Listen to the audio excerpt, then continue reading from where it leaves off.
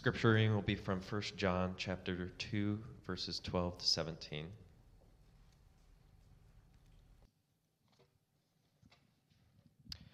I am writing to you, dear children, because your sins have been forgiven on account of his name. I am writing to you, fathers, because you know him who is from the beginning. I am writing to you, young men, because you have overcome the evil one. I write to you, dear children, because you know the Father. I write to you, fathers, because you know him who is from the beginning. I write to you, young men, because you are strong, and the word of God lives in you, and you have overcome the evil one. Do not love the world or anything in the world. If anyone loves the world, love for the Father is not in them. For everything in the world, the lust of the flesh, the lust of the eyes, and the pride of life, comes not from the Father, but from the world. The world and its desires pass away, but whoever does the will of God lives forever. One day, apparently a group of first graders had just completed a tour of a hospital, and the nurse who had directed them asked if there were any questions. Immediately a hand went up. How come the people who work here are always washing their hands? Well, after the laughter kind of died down, the nurse gave a very wise answer. Well, they're always washing their hands for two reasons. First, they love health, and second, they hate germs. There are a number of areas in life where love and hate actually go together.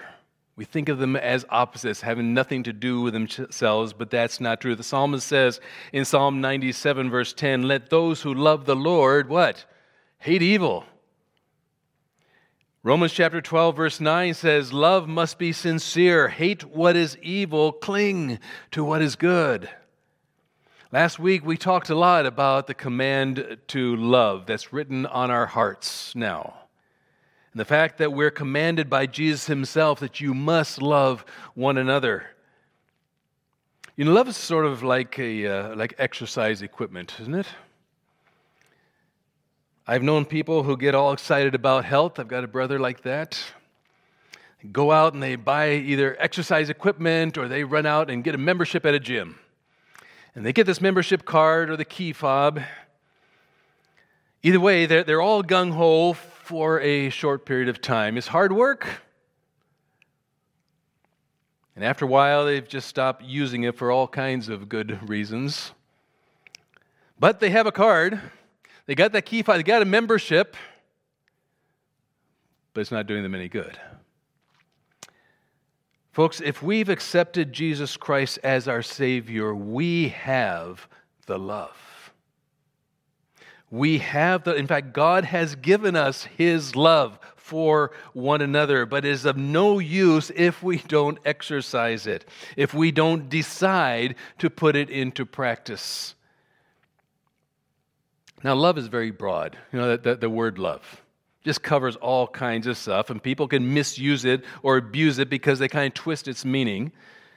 And this morning in John's letter, in the passage that was read for us, John warns us that there is a wrong kind of love, a love that God hates.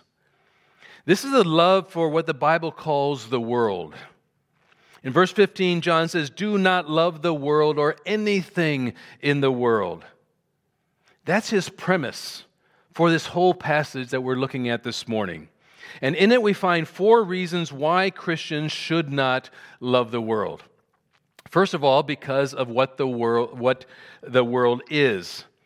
Now, in order to understand what John is trying to get at here, what he's saying, we need to understand that the New Testament word for world has at least 3 different meanings depending on how it's used. And oftentimes we have those same meanings in English as well. Sometimes it means the physical world, the earth. In Acts chapter 17, verse 24, it says, "The God who made the world," the physical earth, the physical world, "and everything in it is the Lord of heaven and earth." And here he's referring to the physical planet Earth. It also refers to the world of humanity. John 3:16, "For God so loved the world."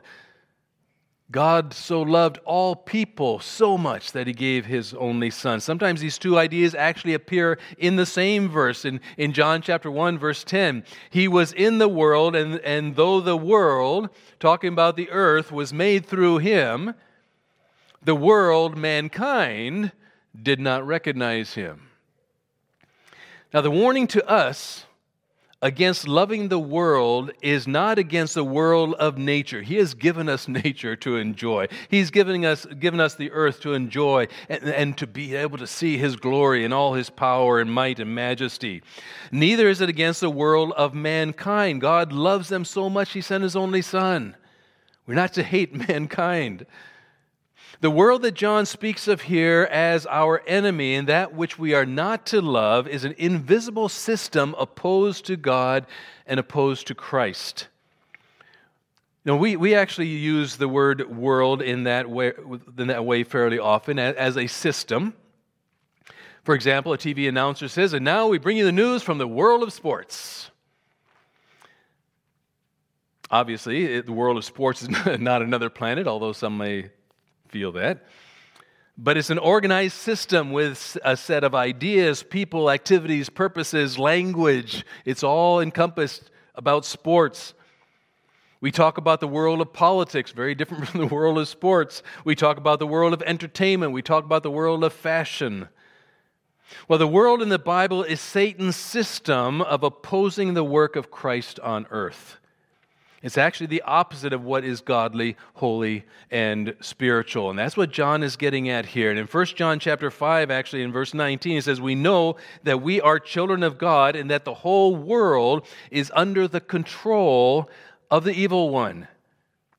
Jesus called Satan the prince of this world.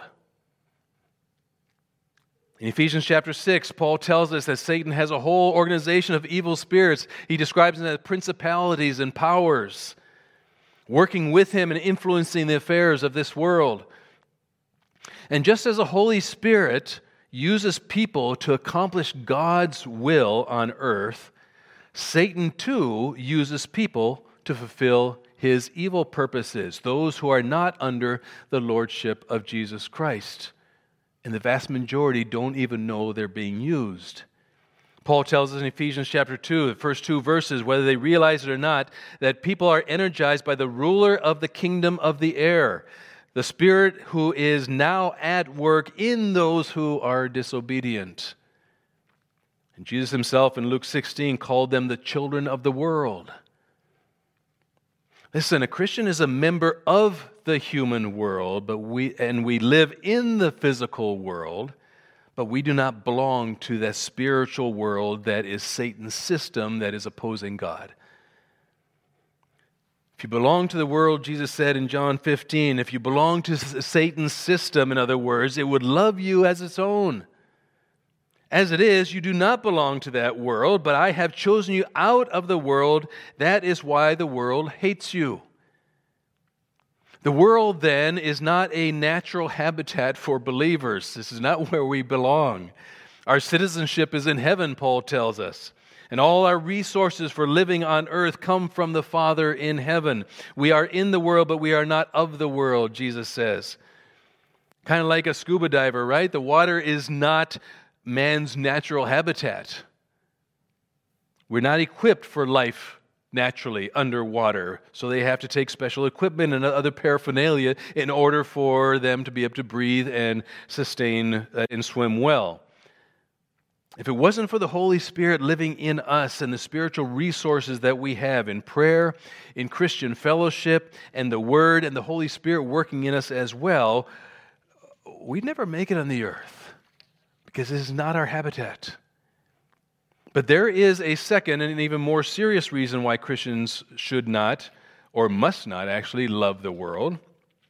It's because of what the world does to us. Look at the second half of verse 15. Do not love the world or anything in the world. If anyone loves the world, the love for the Father is not in them.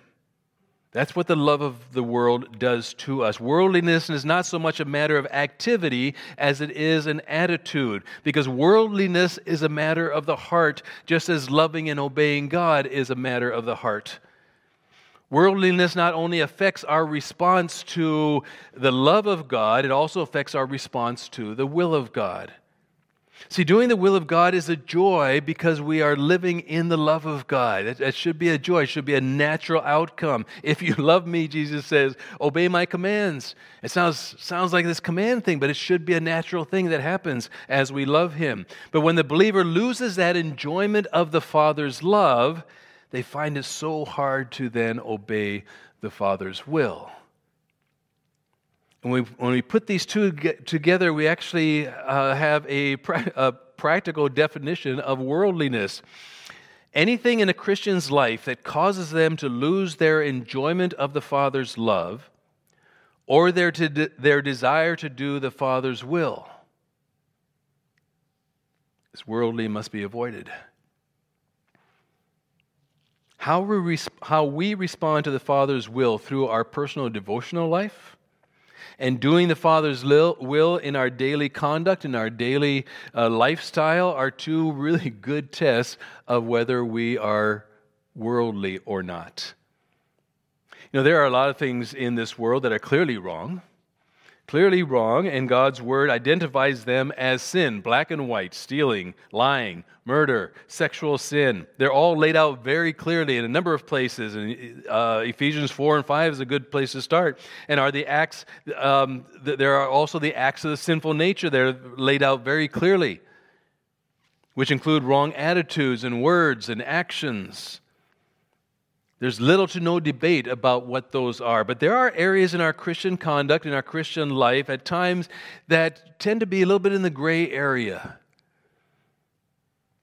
Christians can disagree at times, and in cases like that, we need to apply the test to our own personal life and be brutally honest with ourselves. It's sometimes hard to do for ourselves. We can be brutally honest with others, can't we? That's easy. But with ourselves, it's harder. We have to self-examine. Is our activity or our habit that I have, whether bad, neutral, or even basically good, is it taking me away from my relationship with God and keeping me from allowing God to be the Lord of my life?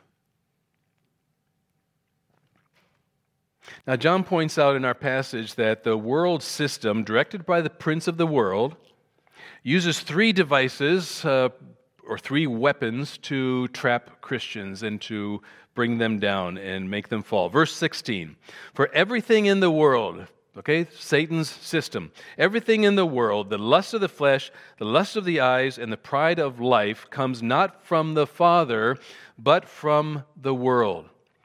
Now, this is something brand new that John had an aha moment. This is from way back. Satan used these three things to trap Eve way back in the Garden of Eden. It's found in Genesis chapter 3, verse 6, all in one verse. When the women saw the lust of the eyes, that the fruit of the tree was good for food, the lust of the flesh, and pleasing to the eye, again, the lust of the eyes, and also desirable for gaining wisdom, the pride of life, she took some and ate it. The lust of the flesh includes anything that appeals to a person's fallen nature. The flesh doesn't mean body here. It actually refers to the basic sinful nature that people are born with, which also makes them blind to spiritual truth. Paul tells us in 1 Corinthians 2, the person without the Spirit does not accept the things that come from the Spirit of God, but considers them foolishness and cannot understand them because they are discerned only through the Spirit. You see, when we trust in Christ, we now participate in a divine nature. We've talked about that. That's actually in 2 Peter chapter 2. We are a new creation, Paul tells us. The old is gone. I mean, it is gone. The new is here. 1 Corinthians 5, we're different now, so different that Paul tells us in Colossians 3:9 that we have taken off, past tense, we have taken off our old self with its practices and have put on the new self. Now, God has given us certain desires, and these desires are good. Things like hunger and thirst, we've got to have those desires. We're going to die if we don't. A desire to sleep when we're tired. And yes, even the desire for sex. They're all wonderful things given by God for us to enjoy. But when we allow or we give permission to the flesh nature to control those desires, they then become sinful lusts. Hunger and eating is not evil, but gluttony is sinful. Thirst is not evil, but drunkenness is a sin. Sleep is a gift of God, but laziness is shameful, according to the Scripture. Sex is God's precious gift when used correctly, but when used wrongly, it becomes immorality and a detestable thing in God's eyes. Even our emotions. God has given us wonderful emotions if controlled and used correctly. Even the emotion of anger. There are injustices that we are to be angry about. But today people flip out over the simplest of things. Even Christians, but we tend to make it religious sounding and try to convince ourselves that our anger is godly, and we use the term righteous indignation. I don't think there's anywhere in Scripture that talks about people having righteous indignation. Those two words, righteous and indignation, are used of God. God, in Psalm chapter 7, God is a righteous judge and a God who feels indignation every day. But you see, God can do that because He is purely righteous. There is no sin, there is no darkness in Him.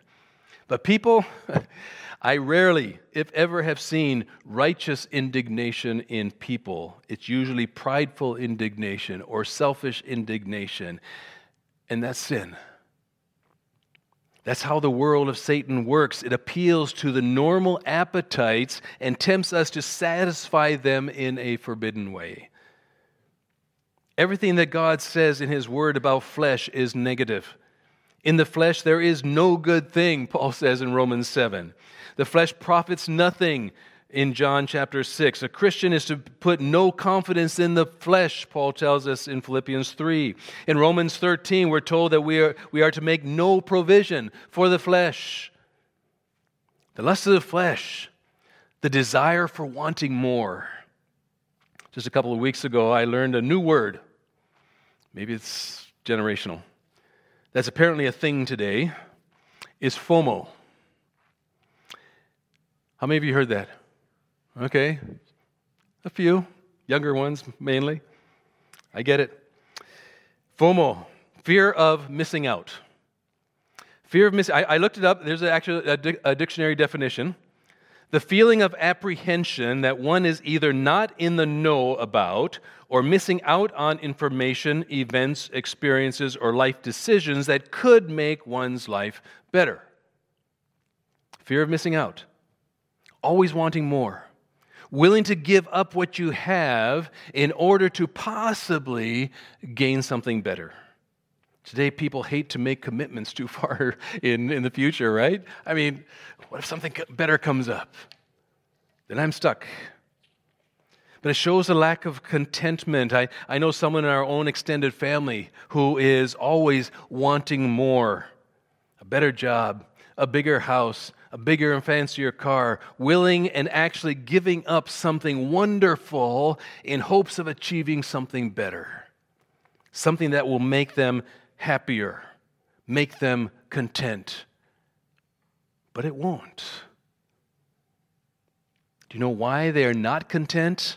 Why they have this sense of FOMO, fear of missing out? That person has not found peace and contentment with God, with Christ. Paul says in Philippians 4:11, I have learned to be content in whatever circumstances I'm in.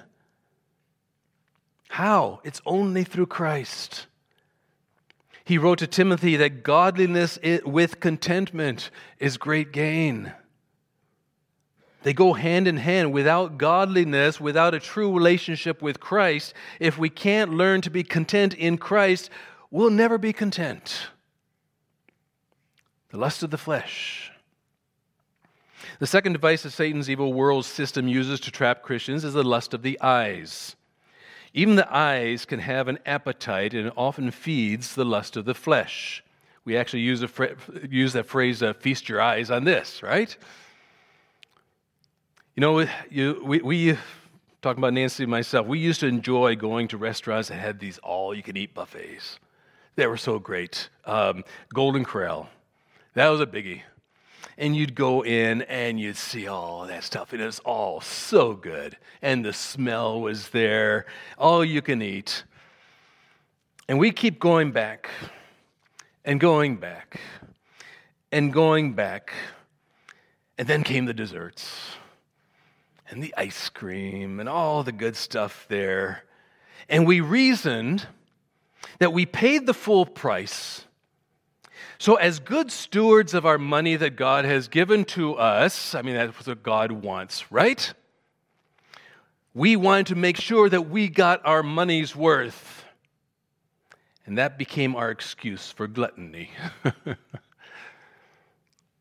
What we allow our eyes to linger on and spend time on and to contemplate, whether it's food, whether it's entertainment on TV, whether it's the internet, whether it's our little cell phones, our minds get involved and can so easily end up in sin.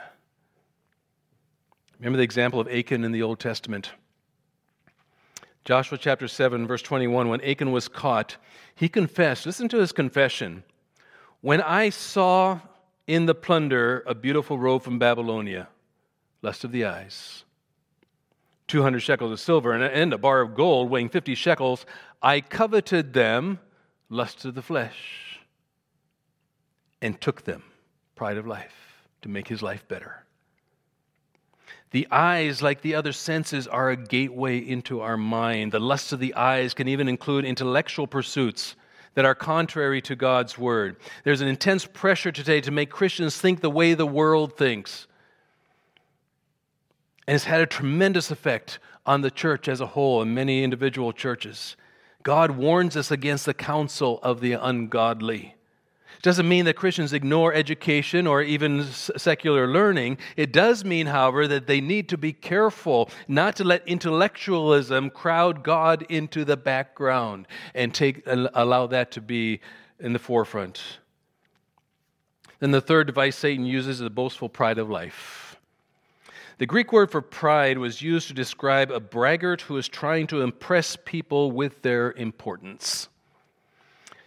People have always tried to outdo others in their spending and accumulating. We've got the whole thing with the Joneses versus the Smiths kind of thing that we talk about, and even in their knowledge. There's this feeling out there which ties into the lust of the eyes and the lust of the flesh, that because I've finally got a lot of stuff, houses, cars, appliances, fancy wardrobe, salary, education. I've got the doctorate, 2, 3, 4 doctorates, that I've made it and I am so proud of myself. Look at me, it says. I've climbed the ladder, I've achieved, I'm important, so now you've got to listen to me. It's amazing what stupid things people will do and buy just to make an impression. Even in churches, almost every church has someone who has fallen into the pride of spiritual life. They feel for one reason or another they are more spiritually in tune than anyone else. They've kind of learned all they need to learn. They've heard it all. They don't need to learn. Many years ago, there was an aunt in our extended family, now passed away, who didn't feel she really needed to go to church because she had heard it all. Her words. I've seen it in almost every church I've been in. Folks, Satan prowls around like a roaring lion seeking whom he can devour. And he usually does it through the lust of the flesh, the lust of the eyes, and the pride of life. And when that happens, they will lose their enjoyment in the Father's love and the desire then to do the Father's will. And this never happens overnight, right? Very gradual. Can't even notice it sometimes. He sneaks in, it creeps up on us if we're not vigilant. First is a friendship with the world, wanting to be a part of and not to be considered extreme. Next, a Christian becomes spotted or stained by the world. In James 1:27 calls it being polluted by the world. Gradually, the believer begins accepting and adopting the ways and the thoughts and the patterns of the world. Then all of a sudden, we find that the world, this is so cool, it doesn't hate me anymore. I'm getting along. And friendship with often leads to love of. And Satan has fooled us into thinking that we're being loving, we're being compassionate, we're being understanding, we're being inclusive. Unfortunately, so many Christians begin to then conform to the world.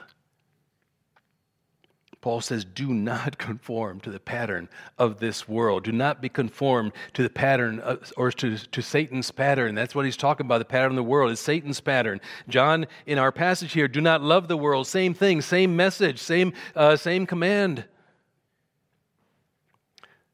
So is it really that big of a deal? Well, yeah, it is. Because those who conform to the world will come under God's judgment. Well, Pastor, I didn't think we were going to be judged. You know, if you confess your sin, God promises to forgive. Well, that's true. But if we don't confess and we continue to live in sin, in unconfessed sin, moving in line with the world, there will be loving judgment. I didn't say easy judgment, though. God in His love will judge. Listen to what Paul says in 1 Corinthians chapter 11, verses 29 to 32. This is the passage that we usually use during our communion time.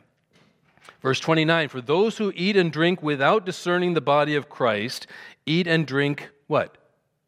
Judgment on themselves.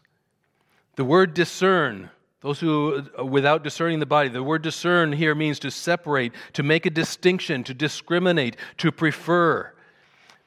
God is saying that if we come to the table and partake of the most precious sacrifice that Christ has made for us, and yet we're living our life any way we want to, with unforgiven sin in our heart, Paul says you're not separating yourself from the world to Christ.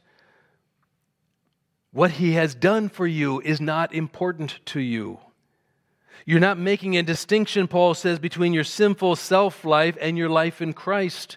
You're not discriminating, making Christ your preference, making Him Lord. And Paul says that there are severe consequences. There are always consequences to sin. This is why Paul continues to say there in verse 30, many among you are weak and sick, and a number of you have fallen asleep. But if you were more discerning of the body of Christ as you partake, he goes on to say, with regard to ourselves, we would not come under such judgment. Nevertheless, when we are judged in this way by the Lord, we are being disciplined so that we will not finally be condemned with the world. That's loving discipline. Hard, oftentimes, but it's loving discipline. When there is no confessing, when there is no discernment as to what Christ has done for us on the cross, when there is no separation from the world, God will lovingly discipline His own. And it's not usually just a little time out in the corner. Sometimes it's through weakness. Sometimes it's through illness. Sometimes it's through death. We don't lose our sonship. We don't lose our salvation, but we do lose our testimony if we continue to live in sin. We do lose our usefulness or effectiveness in His work. In extreme cases, some, as in the case of Ananias and Sapphira, they lost their lives. See, God wants first and foremost to save us, to bring us back, to reestablish that relationship with Him, that unity with Him. And if the person doesn't allow that to happen, God will guard and protect His bride, the church. Whether He takes them out permanently, as in the case of Ananias and Sapphira, or takes them out of the church body, He is serious about sin, and we need to be as well. John says, do not love the world because of what the world is, because of what the world does to us, and thirdly, because of what a Christian is. And this is really the crux of the matter, our new nature in Christ and how we keep from getting worldly, and from what and for that we go back to verses 12 to 14, which we kind of skipped as we talked about some of these other things. John uses three titles, three nouns when he talks about believers: children, young men, and fathers. I am writing to you, dear children, the Greek actually says little children, because your sins have been forgiven on account of His name. I write to you, young men, because you are strong, and the word of God lives in you, and you have overcome the evil one. And I'm writing to you, fathers, because you know him who is from the beginning. John here is showing a progression that there ought to be in our faith growth. He starts with little children. This actually refers to all believers when we come to Christ. All believers have been born into God's family through faith in Jesus Christ, and our sins have been forgiven. It's a wonderful thing. That's our starting point. And just that fact alone, that we are in God's family, sharing His nature, ought to discourage us from becoming friendly with the world. James 4:4 speaks very strongly about those who are friendly with the world. You adulterous people, strong. Don't you know that friendship with the world means enmity with God? Friendship with the world means enmity with God. But just as babies and infants and little children are not supposed to remain little and immature, they're supposed to grow, so we are to grow spiritually. And that's where John goes next. Little children grow up to be young men or young women. In verse 14, John depicts a young man as being strong. I write to you, young men, because you are strong, and the word of God lives in you, and you have overcome the evil one. They overcome the evil one who is the prince of this world system. How do they overcome him? Through the word of God. The word of God lives in you, John says. He was praising them for that. The young men are not yet fully mature, but they are in the process of maturing, and they use the word of God effectively. And we need to remember that the word is the only weapon that will defeat Satan. Paul in Ephesians 6 refers to it as the sword of the Spirit. It's a battle weapon. It's what Jesus used when he was tempted. Then John also says, I'm writing to you, fathers, because you know him who is from the beginning. The fathers refer to mature believers who had this intimate personal knowledge now of God. Because they know God and His Word so well, they are very aware of the dangers of the world. And knowing God, having such a personal, deep relationship with Christ, should keep us from wanting to live on those substitute pleasures that the world is always offering to us. So as a Christian stays away from the world because of what the world is, a satanic system that hates and opposes Christ, because of what the world does to us, it attracts us to live out our sinful substitutes, and because of who we are, children of God.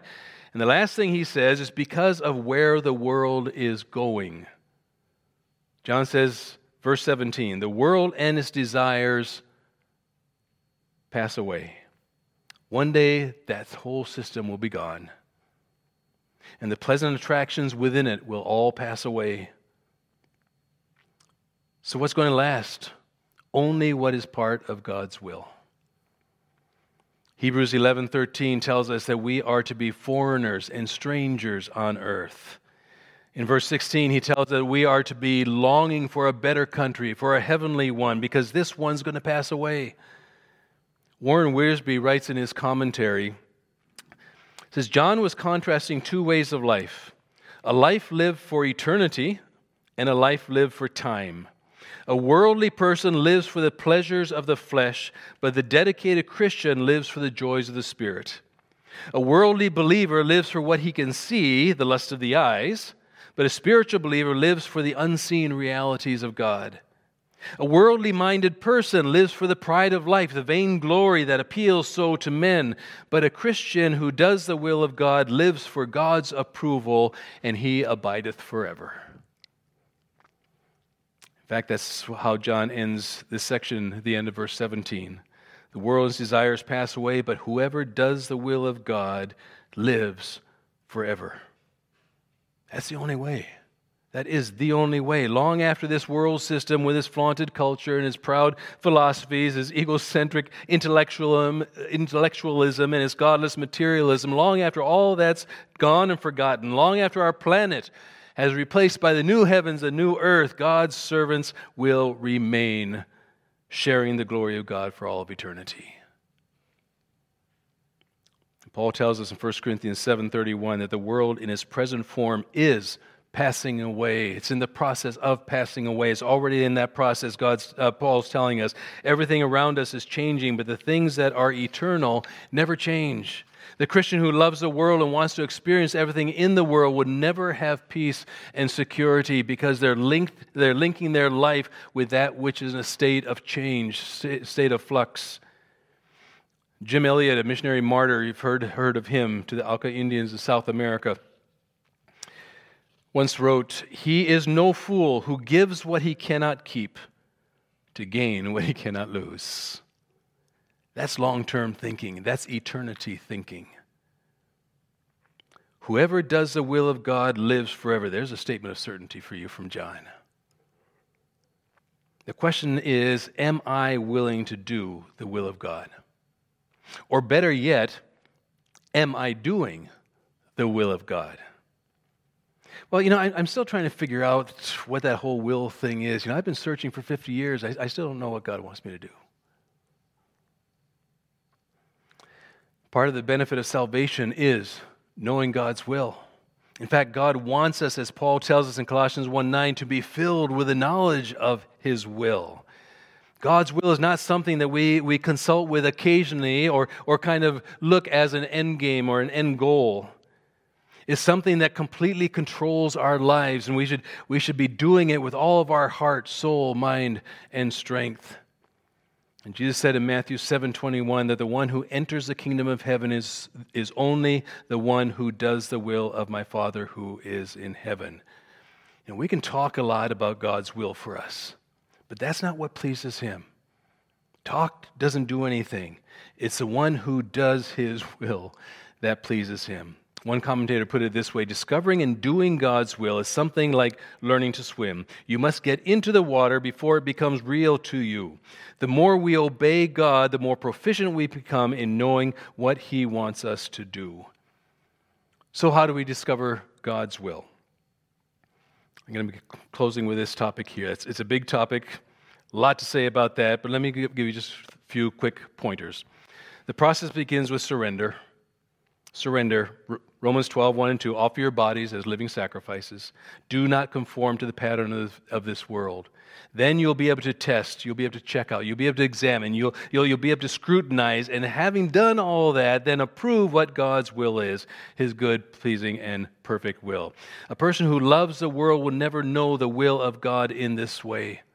Self gets in the way. My desires, my druthers, my hopes, my dreams, we need to give them all up for something much better. And God's will is not, like somebody described it, a spiritual cafeteria where you can pick and choose what you want and leave the rest. The will of God is something that we accept in its entirety. It involves personal surrender. Secondly, God reveals His will through His Word. And without that first step of surrender in place, the second step is basically worthless. Your word, we read in Psalm 119, is a lamp for my feet, a light for my path. Those who read God's word daily and meditate on it find God's will there, and they apply it to their everyday life. As we read God's word, we need to ask the question, how should I, in what I just read, how should that affect me? How should I change my life? And the third way that God leads us in His will is through prayer and the working of His Spirit in our hearts. Paul tells us in Romans 8:14, for those who are led by the Spirit of God are the children of God. Paul tells us that as we pray about a decision, this Holy Spirit is going to be speaking to us. And the more we're in the habit of praying, like the swimming in the water, and listening, the easier it becomes to discern that inner voice of the Holy Spirit. But listen carefully, that inner voice should always be agreeing with God's Word. We should never follow that inner voice alone. It should always be tested against God's Word. And the Holy Spirit won't mind you testing it. The Holy Spirit says you need to be testing every spirit. It's so easy for people to say, well, God told me to. We need to always test it by Scripture because it's very possible that our own flesh, our own desires rise up. And the more we think about it, the more we become convinced in ourselves that, this is probably coming from God. The other reason we need to test it by the Bible is because Satan, too, as you well know, can put those thoughts and put ideas into our minds and make them sound really spiritual. He did that with Jesus using bits of Scripture. Another way to discern God's will, the fourth way, is through circumstances. But that should never be our first go-to. God does move in amazing ways to open and close doors, but we should test this kind of leading with the Word of God and not test God's clear teaching by our circumstances. That's why it's so important to be surrendered first and consistently be in His Word and in prayer, because God will never contradict His Word. But if we don't know what His Word says, it's easy to get lost and go down the wrong path. Now, as we well know, God's ultimate will for all of us, no matter who we are, is the Great Commission. Go and make disciples. How to go about doing that is what He wants to show us on a daily basis throughout our lives. Let me close with this thought. John says, don't love the world with anything in the world, or anything in the world. What in the world do you love? What in the world do you love? What is something you're not willing to give up? Does it bring glory to God? Can you say you are doing it in the name of the Lord Jesus, which means it's according to His will? Paul says in 1 Corinthians 10:31, so whether you eat or drink or whatever you do, do it what? All to the glory of God. In Colossians 3:17, and whatever you do, whether in word or deed, do it all in the name of the Lord Jesus Christ. The only way we can do that is to have that heart change. See, human hearts lust for things. It lusts for what will make us happy. Money, possessions, sexual experiences, control, approval from others, pleasure, comfort, food, drink. These are all lusts of the flesh. Lust is not just sexual. Lust is a seeking out of what will make us happy, what will make us feel important, what will satisfy us. And when we don't get what we want, we often get either angry or depressed, and then we end up doing more of what we ought not to be doing. Paul said, godliness with contentment is great gain. What is your heart lusting for? That becomes the root of the issue. That's what needs to be dealt with. That's what needs to be repented of. But rather than going to the root, we tend to work on behavior modification, right? Let me try to change. I'm going to try this program. I'm going to try this diet. I'm going to try to be calmer. I'm going to try not to get angry so easily. I'm going to try. I don't know about you. Most of the time we fail. Why? Because our attempts at behavior modification are superficial. You see, anger is caused by an underlying issue. Depression is caused by an underlying issue. Obesity is caused by an underlying issue. A desire to control people and situations is caused by an underlying issue. And we have to figure out, with God's help, what that underlying issue is, repent of it, and then the behaviors will begin to dissipate. We have to go to the heart, because it's a heart issue, not usually a physical issue. It's a sin issue, and we need to repent.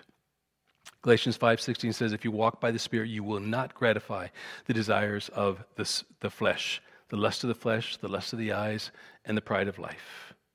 Walk by the Spirit. That's exactly what John is saying. And the only way we can do that, folks, is having victory in Jesus. Jesus is the only one that can give us that victory.